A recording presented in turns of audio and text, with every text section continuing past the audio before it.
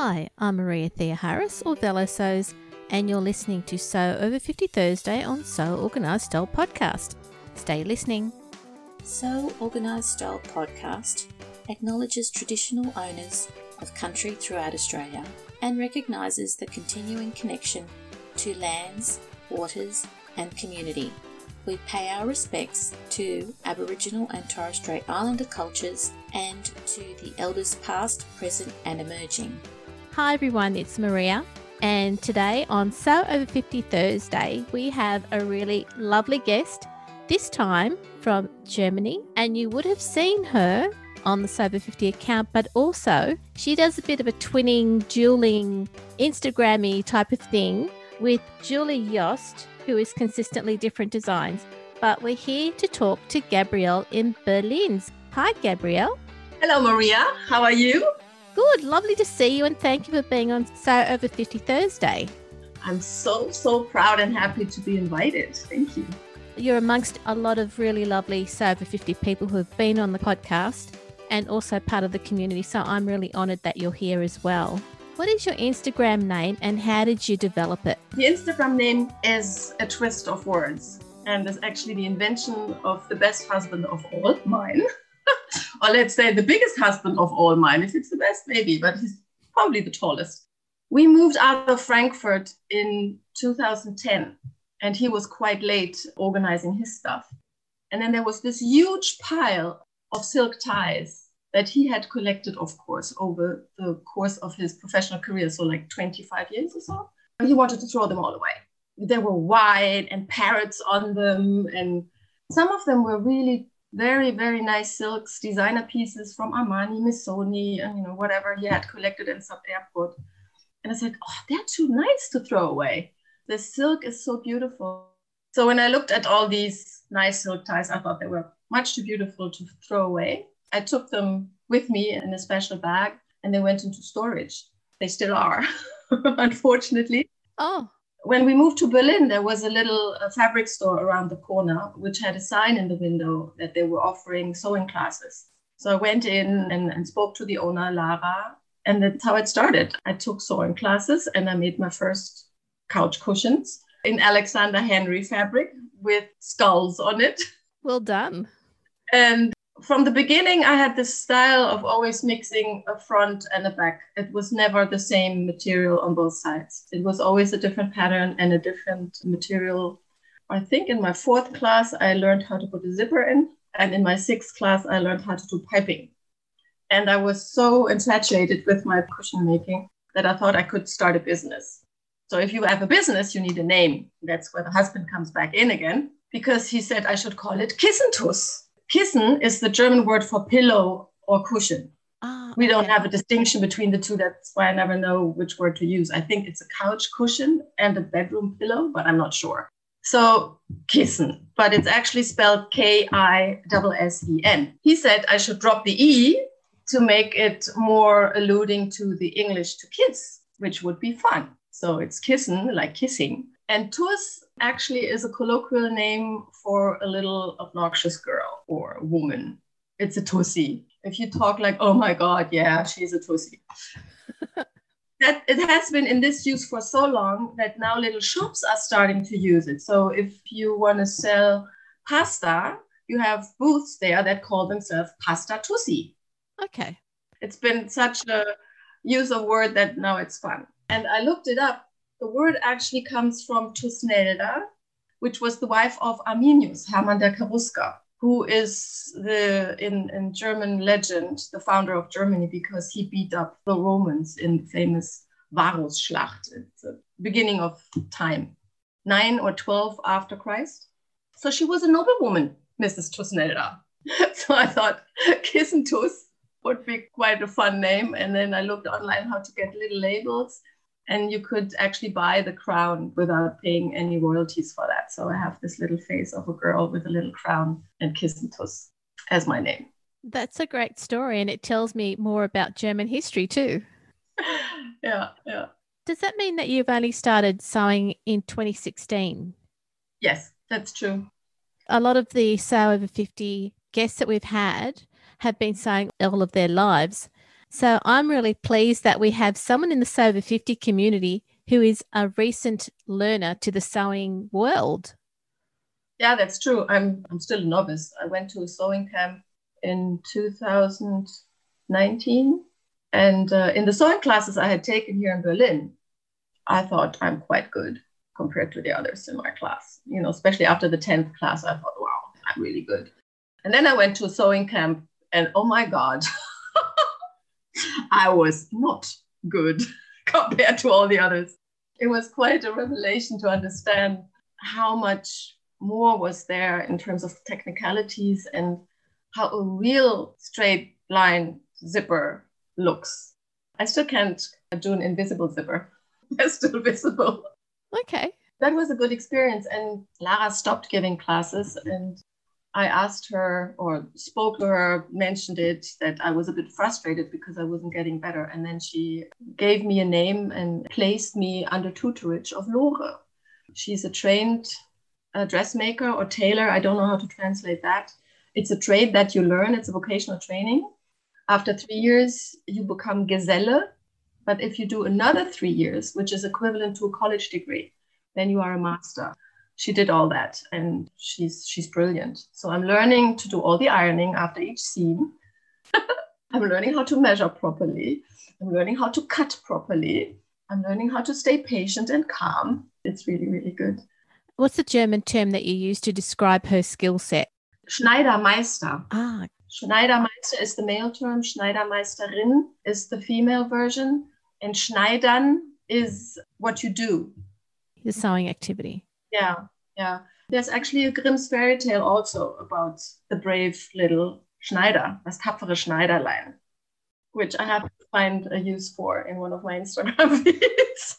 Because you've used a Grimm tale in one of your Instagram feeds recently, haven't you? Yes, exactly. Would you like to tell our listeners about that one? Yeah. Instagram really has opened a new world for me. Lara, again, who brought me to sewing, she also said I should open an Instagram account, which I then did only, I think, in 2017. I remember when I had 8 little likes, I was very happy. And then over time, I don't know how it accumulated, it got more. Instagram has this algorithm. And I remember when I was at the first sewing camp in September 2019, it showed me a picture of a wonderful skirt, which was shown by Sew Over 50. And I thought, wow, this is a Van Gogh. How can you put a Van Gogh on a skirt? So that was consistently different design, Julie Jost's skirt, which was shown by Sew Over 50. So I started following both. And then following Sew Over 50, opens a whole new world because they always show other people and talk about things. And it was very educational. And then I started following other people. And about that time, I switched to writing only in English. I had started with German only. Then a short period, I did both, which I found annoying. And now it's English only. So I followed Julie, and she was quiet for some time. There was no new activity. And then it was when she said she sold her home right before Corona started and then didn't find a new one and was living in a motel for 3 months. And I kept telling that over lunch to my husband or on the phone to my family. Can you imagine? We're thinking we are troubled here in our lockdown, but you live in a motel? Everything else is closed. How terrible is that? And then Julie came back online that she found a house, that she found a place, and she had her wedding anniversary picture there, 40 years. And I found that so cool that she made her own dress and that she made all the bridesmaids' dresses. I sent her a direct message with my wedding photo. And then we started chatting. And we've been chatting ever since, every day. I don't talk to anybody as much as I talk to Julie. The twinning started because I had made a lounge pants with a leopard kind of print. And she did that shortly afterwards. And she showed it while she was having a nap on the sofa. And I said, Bridget, come on, take a photo of me. I got similar pants. And then I just did it. I just did the same photo twice. And I was a little bit, I haven't asked her now because she was still asleep, with the time difference. Yes. I just did it. And I was kind of like, is that okay with you? I hope you're not upset. I said, nah, it's fine. Yeah, she published it before. So the twinning idea was born and we wanted to do something with it, but we haven't figured out yet how exactly. And then when I got my red coat from Stock's pattern, she was so in love with that. So she made one herself too. And we thought, we have to do something with the 2 red coats. As I was the lazy girl here, I bought mine at Lindy's because she has a shop where she also sells the things that she invents and makes. I thought I was the naughty girl, the Pech Marie, while Julie made hers herself. She was the Gold Marie, the good girl, which in the fairy tale is showered in gold, while the other girl, me, would be showered in tar. But that's in the fairy tale. However, in the Instagram photo, you're both wearing this amazing red coat. Yes, it's amazing how similar they look because it's different material. Mine is cooked wool and hers is fleece. But she did it so beautifully with the binding and all the little details. I mean, I'm still amazed what Julie is doing. Yeah, with her batiking and painting of her fabrics. Wow. Yeah, exactly. Wow. Yeah, she's very talented. So prior to sewing, did you have any other crafts that you would do? When I was a child, I did macrame. Remember the 70s? Oh my God. Oh, yeah. All my aunts and grannies got macrame for birthdays and Christmas. They must have loved it. And then there was animal or anneal. Oh, enameling.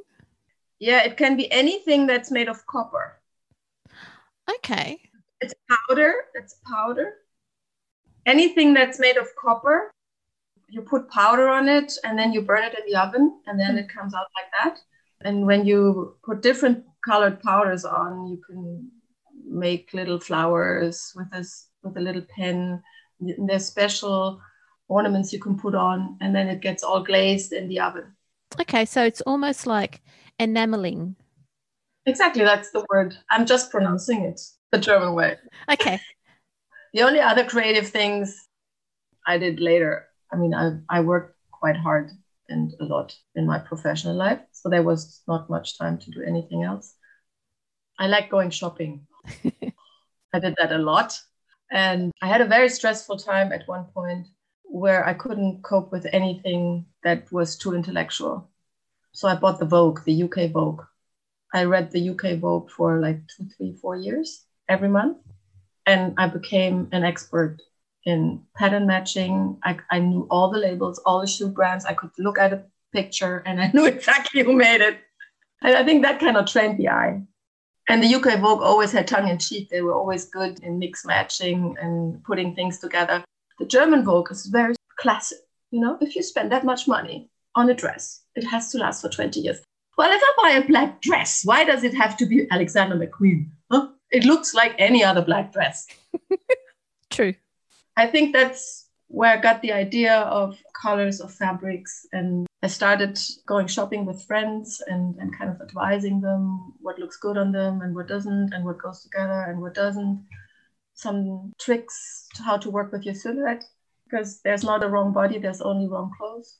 So I think that was kind of the basis. So it was not any creativity I had on my own, but this fascination for colors and fabrics. And it's still something that I enjoy with sewing. I'm getting better with actually enjoying sewing as a technique. Mm-hmm. But what kept me there, especially in the beginning, was touching the fabrics and being in the fabric store and saying, if I take that flowery, can I find some checks that go with it? And that was kind of the fascination more than actually being able to do a buttonhole. You could say that it's the planning of the project that you love. Yeah. And touching the fabrics and colors and prints, etc. Yeah, I've become a fabric hoarder as a consequence. Oh, that's okay. There's quite a lot of us. In the beginning, I felt so guilty because I thought I buy the fabric for one project, you know, for a certain family of pillows I want to do. And then I do that. And then go to the next project. In the apartment, in the flat that we were living in there, my sewing room was the guest room and I had a real bed, a double bed. So after a while, it was stacked with all these little piles that I was like, I always felt the pressure. I have to work harder because the piles are growing. Yeah. So then I bought boxes to hide the stuff so that only 2 piles. But that cure didn't last long because at one point all the boxes were filled. So it's still something that I do. I still buy more fabric than I can use up. But I don't feel guilty anymore about it. I just call myself a fabric collector that also does a little bit of sewing and not the other way around. Your story is really amazing. When we were talking earlier, there's another part of your story that came out of making the cushions. Yeah, when I started doing the cushions and I got so blown away by all the fabrics that are out there. Yeah. I still am. All these designers and the different brands. It's amazing. I can't stop. And with my previous life, of course, I'm still a brand addict. There are certain brands that I will always go for. And I'm a little bit hesitant to go for non-branded fabrics because my experience was mixed there. So I thought, my pillows are, yeah, I love them. Everybody needs to love them. Of course, family and friends that I talked to about, they love them as well. They had to. So I thought I'm going to start a little business. Yeah, I had my label and I could do the pillows and you could do smaller ones and bigger ones. And actually everybody has a sofa, so everybody needs a couch pillow. And I found 3 stores in Berlin that would sell them. Yeah. I had a friend who was taking me by the hand to do a website and, go. Yeah. How to price. I did a little spreadsheet. Yeah. With cost plus pricing. Oh my God. I mean, my hourly wage was still about 10, 12 euros. And still these things were massively expensive. Mm-hmm. There are a lot of little fairs, like flea markets, where you can also sell your self-made things. And people were selling their own handmade pillowcases for 20 euros. They were selling the little pouches, little cosmetic sponge bags for 20 euros. I was like, how can they do that? You have to pay taxes. Yeah, take 20% off just for tax. So my experience was that people buy cheaply. At IKEA, you can get pillowcases for 15 euros and they don't want a unique thing. Mine were unique. There was only one of a kind. It was just this one. And there were families made from the same fabric, but every pillow was different. So that didn't work. I've been a consultant in my previous life. If I had consulted myself or advised myself, I would have done a business plan before and I would have known. But, if you're passionate about something, you just want to do it. So I tried it. But I had told everybody in my group of family and friends, and they came back and they wanted pillows. Yeah, my goddaughter, birthday, and she plays the violin. Can you make a pillowcase with a violin on it? We are invited to a wedding anniversary and we met them at a camping ground. Can you do a pillow with camping buses on them? Yeah, you can always find a theme. But I didn't know how to price it. What do I want to charge my friends? And if I do the hours, do I take a perfect hour? Or do they have to pay for the unpicking if the piping didn't work? So what I did is I have fixed prices for standard things, like little pouches and shopping bags. And if it's something special and I have to buy the fabric especially for the project, then it's just the cost of material. And I ask them to donate an amount they find appropriate to a charity of their choosing. Some people ask me what I would recommend, and I have like 4 or 5 charities that I like a lot. Yeah. But others might have other preferences. And the good thing is I feel good about it. They feel good about it. They get a tax benefit for the donation. And then there's the charity itself that gets the money. And some people have followed up and sent me emails or receipts how much they donated. And I get tears in my eyes just now thinking of it. They've been very, very generous. Makes me feel proud too. Yeah, it's quite heartwarming to hear that the people who have come to you and had work commissioned have paid it forward to the charity in recognition of your efforts to make those pieces. That's lovely. Yeah, they are part of the design process. They're giving me the task and they're specific, like what topic, what theme. Sometimes I have fabric already here in my stash so I can show them. Sometimes I research and give them a variety to choose from. I tell them, you can say when you give this as a present, as a gift, I had this made for you. Yeah. And it's unique. It's one of a kind. How long have you been doing this where you're making a commissioned piece and the person who commissions it provides a donation to a charity?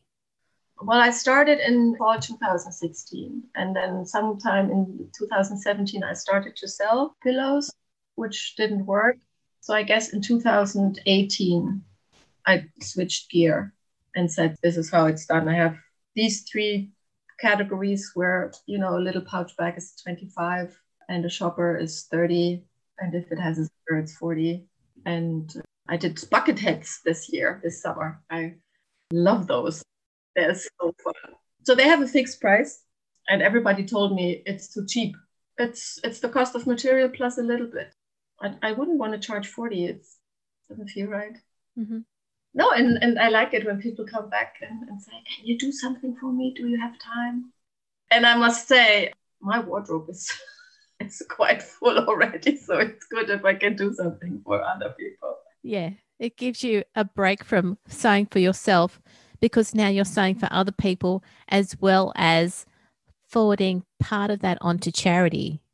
Yes. That's a wonderful concept. Very wonderful concept. Thank you. Sew Over 50.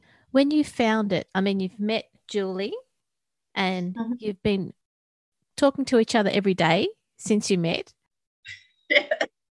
Are there other fun parts of the Sew Over 50 account that you want to talk about? I learned a lot. It's kind of long distance tutoring. That was very helpful. I found an array of other people that I chat with on a regular basis all over the world. I really, really enjoy that too. The spread, and it starts with sewing comments, but then, you know, it goes into other areas as well. I don't think I would have survived a bit too much, but the Corona situation, the lockdowns, the isolation are not that easy to bear with. And I think the Sew Over 50 community helped me go through that, or still does, because I'm not alone. Exactly. There's so many of us who are in different countries who are in lockdown. Sew Over 50 has been wonderful in keeping us all together. I still don't understand how Judith and Santa do it. I don't know. They have a fairy there that gives them 5 hours extra every day. They always comment, they always reply. And you know, to the official things they do on Instagram, on the feed, on the grid, but also then the direct messages. They do their own stories. They do their own grids. I mean, I'm just doing a little bit and I'm quite busy. When I'm standing in the hallway with my phone in my hand, Richard says, are you Instagramming again? Yeah, look, you're right about Judith and Sandy. They do this 24/7, and they've been doing this now for, I think we're coming into the 3rd year. They have guest posts. If you've got a guest post, you've got to help them through. And they've been really lovely in educating us around technology and how to use Instagram. Yeah, how to use Instagram, but there's also a lot of sewing tips. For me, it's a bit difficult because the terms don't translate in English and German. So sometimes there's an explanation. I don't get it. And Google Translate doesn't help. No. I'm using English language patterns, but then there's images that go with it, and there's a flow.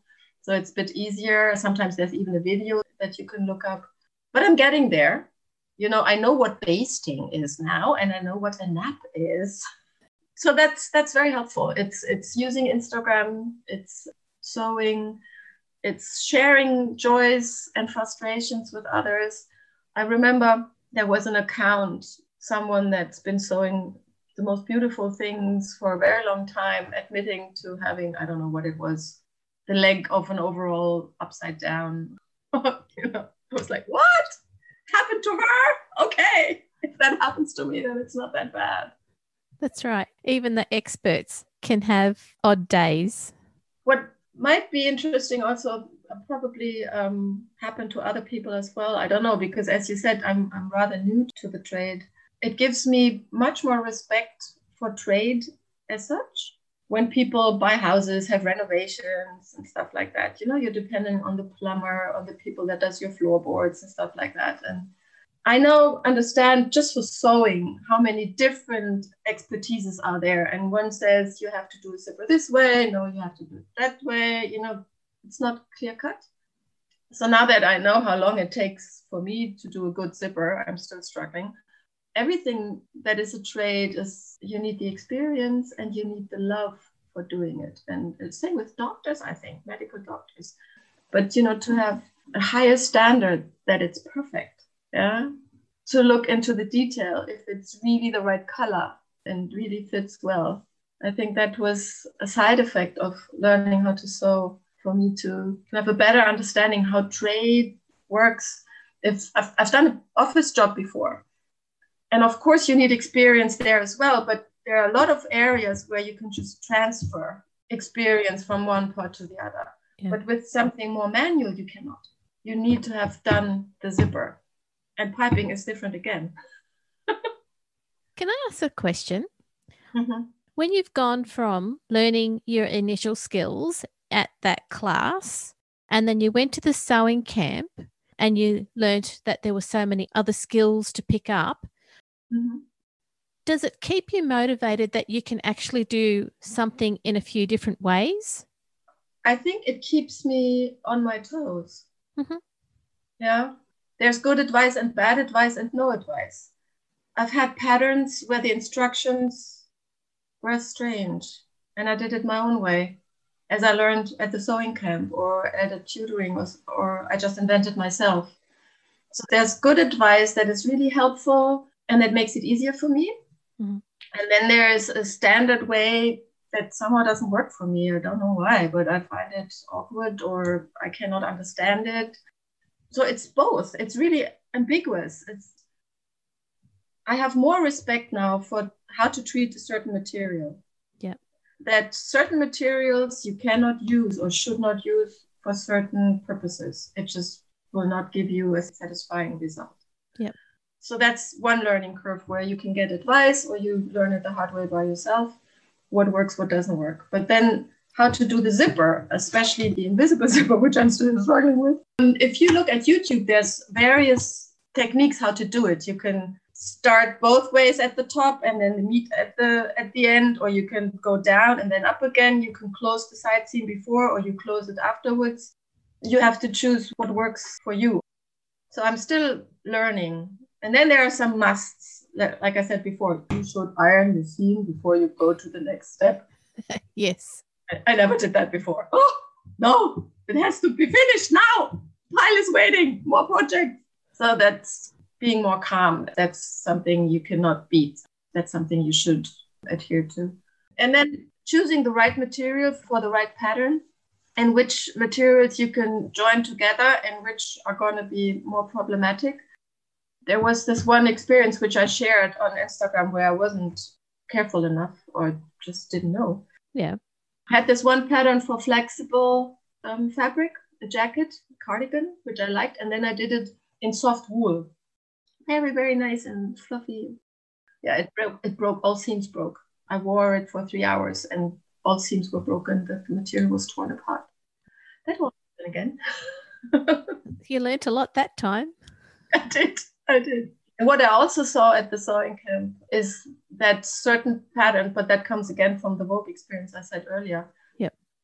Certain patterns and certain fabrics go better with certain body shapes. I saw women there who technically were so advanced and so perfect, but I think they chose the wrong pattern or the wrong fabric for themselves. Okay. The reason I asked that question is because I'm always interested to find out from people who have just started to sew and who absolutely love it, which you do, and you love everything about fabric and patterns, what it is that keeps you motivated and how you keep learning and what drives you to learn. So thank you for sharing that. Yeah, it's a journey. It is. There's So Professional, Des in the UK, and she just shared in her stories how she did this blazer. And I'm like, oh my God, how many single steps are that? I mean, so maybe in 2 or 3 years, I can do that too. Maybe 5, maybe never. You can always admire the workmanship, which is great. I do. And a friend of mine who is also a trained dressmaker, she only chooses difficult things and she does it slowly and she enjoys the hand stitching. And I can see why you can reach that point where it's not about just getting things done and admiring the result, from the pile of fabrics to the end garment. But I'm not there yet. And I still see all this fabric I have gathered and I want to make something with it. Oh, we'll see. You will. You will make something, one piece at a time, or bundle many pieces together. The good thing is I have 2 nieces and they're growing, so they need new clothes every 6 months. They're helping you out. They're helping me out. It's just the 4-year-old now will only wear if it has a unicorn on it. So all the little lions I bought or the little minion fabric I have stacked here, nope, no unicorn. Oh, they were visiting the other aunt from the other side of the family. And my brother had to go home to get the unicorn leggings. That's what you do. That's what happens.